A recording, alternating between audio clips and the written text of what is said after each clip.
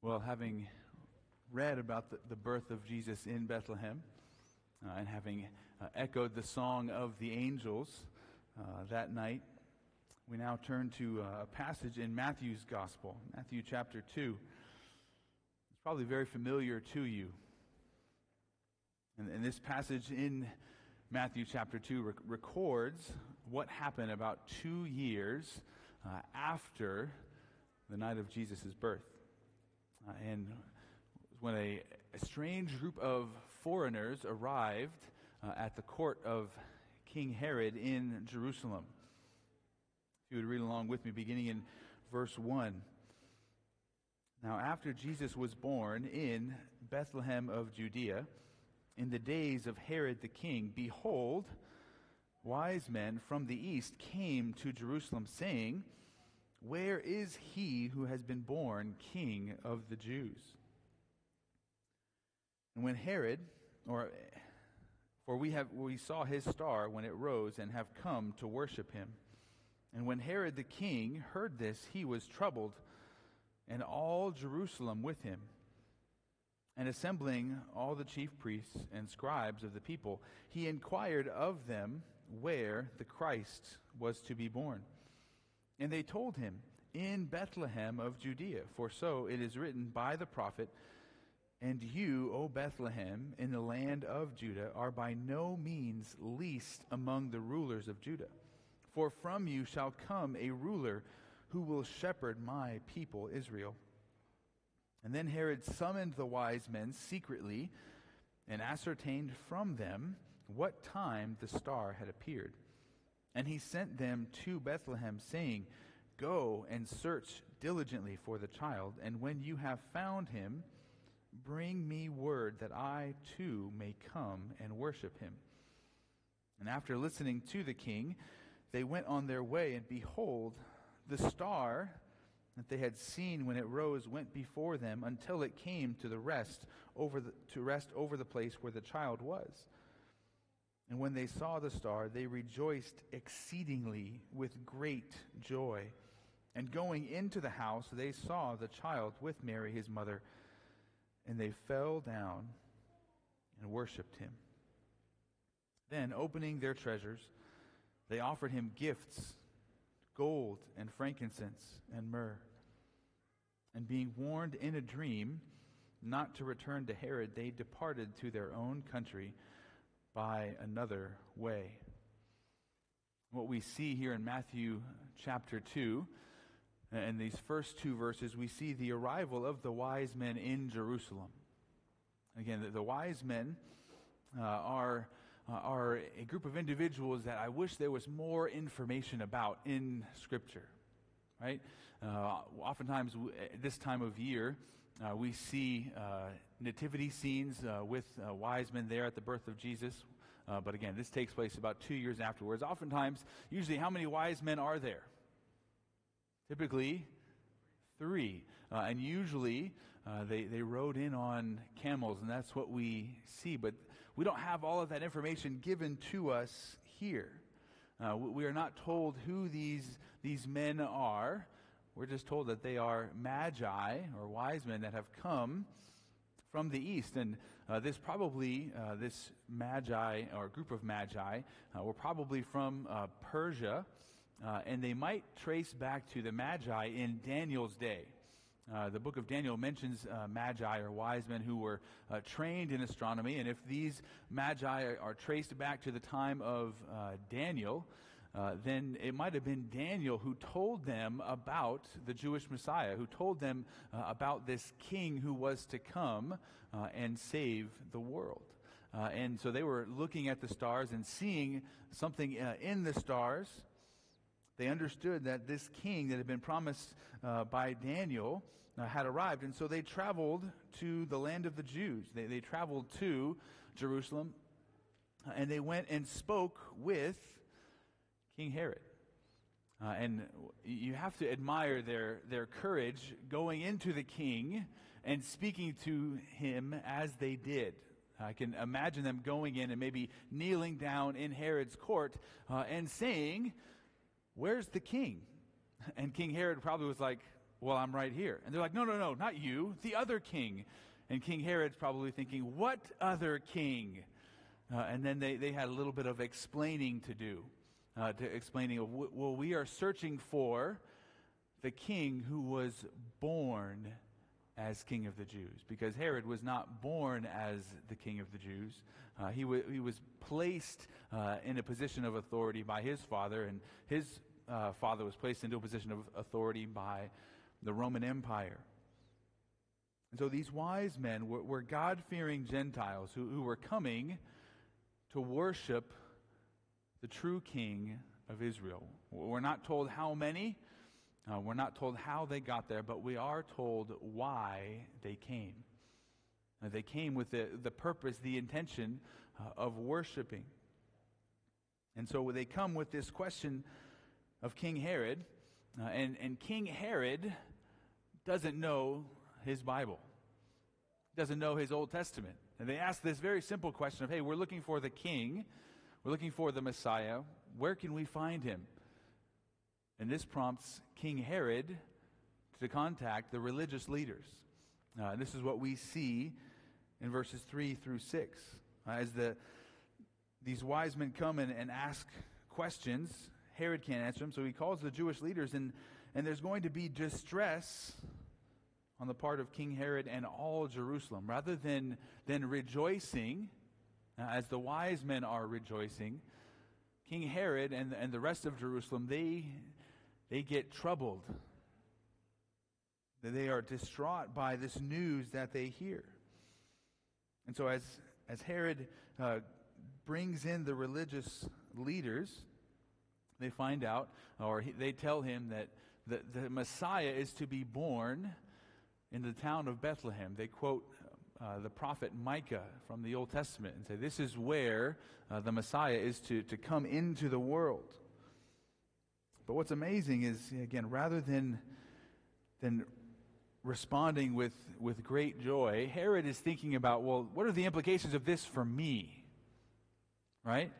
He's not thinking about, wow, the Messiah that we have been waiting for since the beginning of creation, since the fall of mankind. We have been waiting for this promised one. Rather than rejoicing in that good news, he's like, well, this guy could be a rival.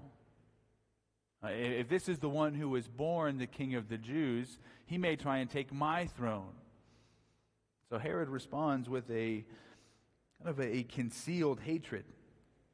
It's concealed here in these verses, but if you look over to verses 16 through 18, you see how Herod responds when the wise men do not return to him. Now, when they go back home and don't come back and report to where he can find this one who has been born king of the Jews, Herod responds with one of the most grievous acts in Scripture. He slaughters all of the children in Bethlehem, ages 2 and under. You can imagine how devastating that would have been. Even as we have many children who are 2 and under here. If you can imagine the weeping and the lament that would take place if such an order was given in our own time. But Herod responded with a concealed hatred. But I think what's even more surprising than Herod's response, because it's really not that surprising, because kings are people who love power and want to stay in power. But what's actually more surprising is the response or the non-response of the religious leaders.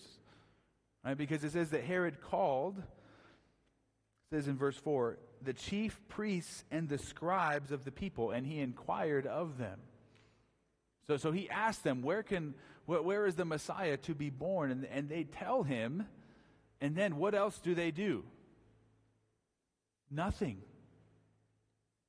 These religious leaders don't respond in any way. They are completely indifferent. They have all of this knowledge about who the Messiah was to be, where he was to be found, what he was going to do, and yet there is no joy, no anticipation on their part that the Messiah has come into the world. These wise men come and travel and say, we have seen the star. We know the Messiah is here. Show us where he is. They're like, oh, you can find him over there. There's no joy, no anticipation. These religious leaders should have joined in with the caravan of wise men, and they should have traveled to Bethlehem that very night, right? Singing and rejoicing, saying, we have waited for this day. But that's not what they do. Their silence is deafening. Their indifference communicates a hard-heartedness towards God, towards all that he had promised, towards all that he had planned to do in and through the Messiah. And what was it that God had planned to do through the Messiah? Well, we read that back in Matthew chapter 1, verse 21, as the angel was speaking to Joseph in a dream and communicating to Joseph that he was to remain with Mary, not to divorce her quietly as he planned. The angel was speaking to Joseph and said, hey, you're to name this child Jesus. And you're to give him that name because he will save his people from their sins. See, that was the plan of God, that he was going to send his son to be born of a virgin, to live a life on earth, and then to willingly sacrifice his life on the cross to pay the penalty for our sins, to bring forgiveness and reconciliation with God to all who would look to him in faith. But this meant nothing to those religious leaders of that time. They assembled when the political leader asked them to. They answered the one question that he asked, and then they went home. But they had no zeal for God. They wanted no relationship with the king that he had sent into the world. But the wise men did. And the wise men didn't stick around for long. They said, all right, we now know where he is. Let's go. And that's what we see in verses 7 through 12. We see the response of the wise men. They depart from Jerusalem. And what's amazing is they were led by the star to the location of Christ in Bethlehem. And again, this is one of those things. You're like, God, can you give us a little bit more detail about this star? What was it? Because initially you're thinking it's something way up in the sky, beyond us, in the heavens, right? They saw his star appear, and they knew that the Messiah had come. So there was some new celestial activity, and that means something. So they see it, and they come to Jerusalem. They ask these questions, and then somehow this same star directs them to exactly where Jesus is in Bethlehem. So you're like, what is this star? And I've seen a lot of different views about what this star is. There's an amazing DVD movie called The Star of Bethlehem, and it talks about all of these astronomical activities, and they think they pinpointed the birth of Christ. And it's very compelling, but then that same video, I'm like, how do you explain the star showing them exactly where Jesus is in Bethlehem? And it can't explain that. So often we get stuck on the what of the star. What is it?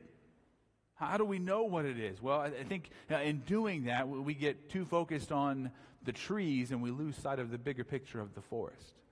We ask, what is the star, rather than thinking about, why did God send the star? Well, what's the purpose of this? Well, God is leading people to worship his son. That is the goal here. God is bringing the wise men to Jesus to worship him and to acknowledge him. Also, think about this. Why did God have the wise men take a detour to Jerusalem? Because God could have just said, hey, he's in Bethlehem. Let me lead you directly to him. But if God leads the wise men directly to Jesus, there's no witness to Herod and to the religious leaders in Jerusalem. But the wise men, these God-fearing Gentiles who know less about the Messiah than the religious leaders, they come and they're willing to look for and worship the Messiah that God has sent, where the religious leaders are not willing to. So this star leads the wise men to exactly where Jesus is. It leads them directly to the house where Joseph and Mary and Jesus are. And although Jesus would have been but a little toddler at this point, what do the wise men do? It says they fall down and they worshiped him. Now, this past Sunday, we talked about the deity of Christ and his attributes. And as we've been reading through the Gospel of Mark this month, we talked about people are constantly coming to Jesus and falling down before him. That's an act of worship. And just think about that scene. These wise men who have traveled thousands of miles, that they come to this little house in Bethlehem and they find this little toddler and they fall down and worship him. Not because of what he has done already, but because of what he is going to do. Because of who he is. And they brought out their gifts. Gifts worthy of a king. Gold. The universal symbol of wealth and of value. They give frankincense. Sweet-smelling incense that was used for the most special of occasions. Here's something interesting. The Old Testament Jews would use frankincense and they would sprinkle it upon sacrifices in the Old Testament to show that they had a desire to please God. That's what it was intended to communicate in the Old Testament. And there was a third gift, myrrh, a valuable perfume. And myrrh comes up later on in the story of Jesus. But it comes up after he has already died. See, myrrh was used as one of the perfumes to embalm Jesus, to give his body a sweet smell rather than a decaying smell when he was buried and placed in the tomb after he had died on the cross. And so what's amazing is that even from the very beginning of Jesus' life, from right here at this moment, what is looming ahead of him is the cross. Right? The wise men giving this gift, they are acknowledging the finiteness of this king. That this is a human king who will one day die. Giving this perfume communicates a lot. And again, the death of Jesus looms over him like a storm cloud all the days of his life. His entire life and ministry here on the earth, Jesus understood his mission. He didn't come just to be worshiped and adored immediately. He came with a purpose. He came to save. He came to die. And so from his birth, he is marching slowly but surely to the cross. And the beauty and power of Christmas is this reality. That as we celebrate Christmas, as we celebrate the incarnation, as we celebrate the God who has created and sustained everything, who has given us life and breath and everything that we have, humbled himself just to become a man. Right? That is humility on the part of God, to humble himself to become a man. But then even lower than that, he humbled himself to the point of death. And then even lower than that, he humbled himself to die on the cross. The worst and the most gruesome of deaths. And he humbled himself even more by taking on himself our sin, all of the guilt, all of the punishment that you and I deserve, Christ bore on the cross. And his march to the cross begins even right here. And he's going to march faithfully to the cross to rescue us, to save us. He carried our sins, and now we are commanded to place our faith and our trust in him. And each one of us must make a decision about how we are going to respond to Jesus. And as we've read this this recording of the Magi and the star, we've seen three separate responses to Jesus. King Herod responded to the news of Jesus with a concealed hatred in his heart. He didn't come out and say, well, I'm going to just immediately kill this kid. He's like, well, let me hold my cards close for a bit. But eventually that hatred, that animosity is going to spew forth. Second response that we've seen is the response of indifference. Shockingly, from the religious leaders. That there was an indifference in their heart towards the one that they had waited for so long. Right? And I think this is what we must guard our hearts against each and every day as Christians. Right? We are familiar with this story. Right? And we are familiar with this tale about the birth of Christ. But we must not allow our familiarity with it to breed contempt for it. But we must remember who Jesus is and all that he has come to do. And we have to battle against our tendency to grow indifferent. And we have to fight for the third response that we see here. There was concealed hatred, there was indifference, but then the wise men responded with joy and with worship. And that is how we are called to respond to our Savior. That is how we are called to respond each and every day, not just on the 24th of December or the 25th of December. This is an everyday event where we rejoice in the coming of our Savior because we know who he is and what he has come to do, that he is here to rescue us from our sins. And we can celebrate that. We can rejoice in that. We can rejoice with exceedingly great joy. Right? When was the last time we had the type of joy that describes the wise men here? But that's what we should focus upon, and especially this time of year. And how do we translate that joy? How do we encourage that joy to be found also in the hearts of our family members, in the hearts of our children this time of year? That must be our focus. So how will we respond to Jesus this Christmas? And as we saw that with the star, God is leading people to worship his son, Jesus. That is his goal. And every single time this story is related to others, every time we retell God becoming a man, every time we speak of his glory, every time we speak of his mission to come and save sinners, God uses that retelling of what he has done to draw people to himself. So we are called to continue to tell forth this story, to remember it, to recall it, to proclaim it, that God might use it to draw people to himself. And if you're here this morning, I would urge you to look to Christ in faith, to respond with joy and with worship rather than concealed hatred or indifference. Look to Jesus in faith and rejoice in all that he offers to us. He is our hope. He is our life. And I would beg you and plead with you to look to him in faith. And if you have additional questions about who Jesus is or what he has done, I would love to speak with you afterwards this evening.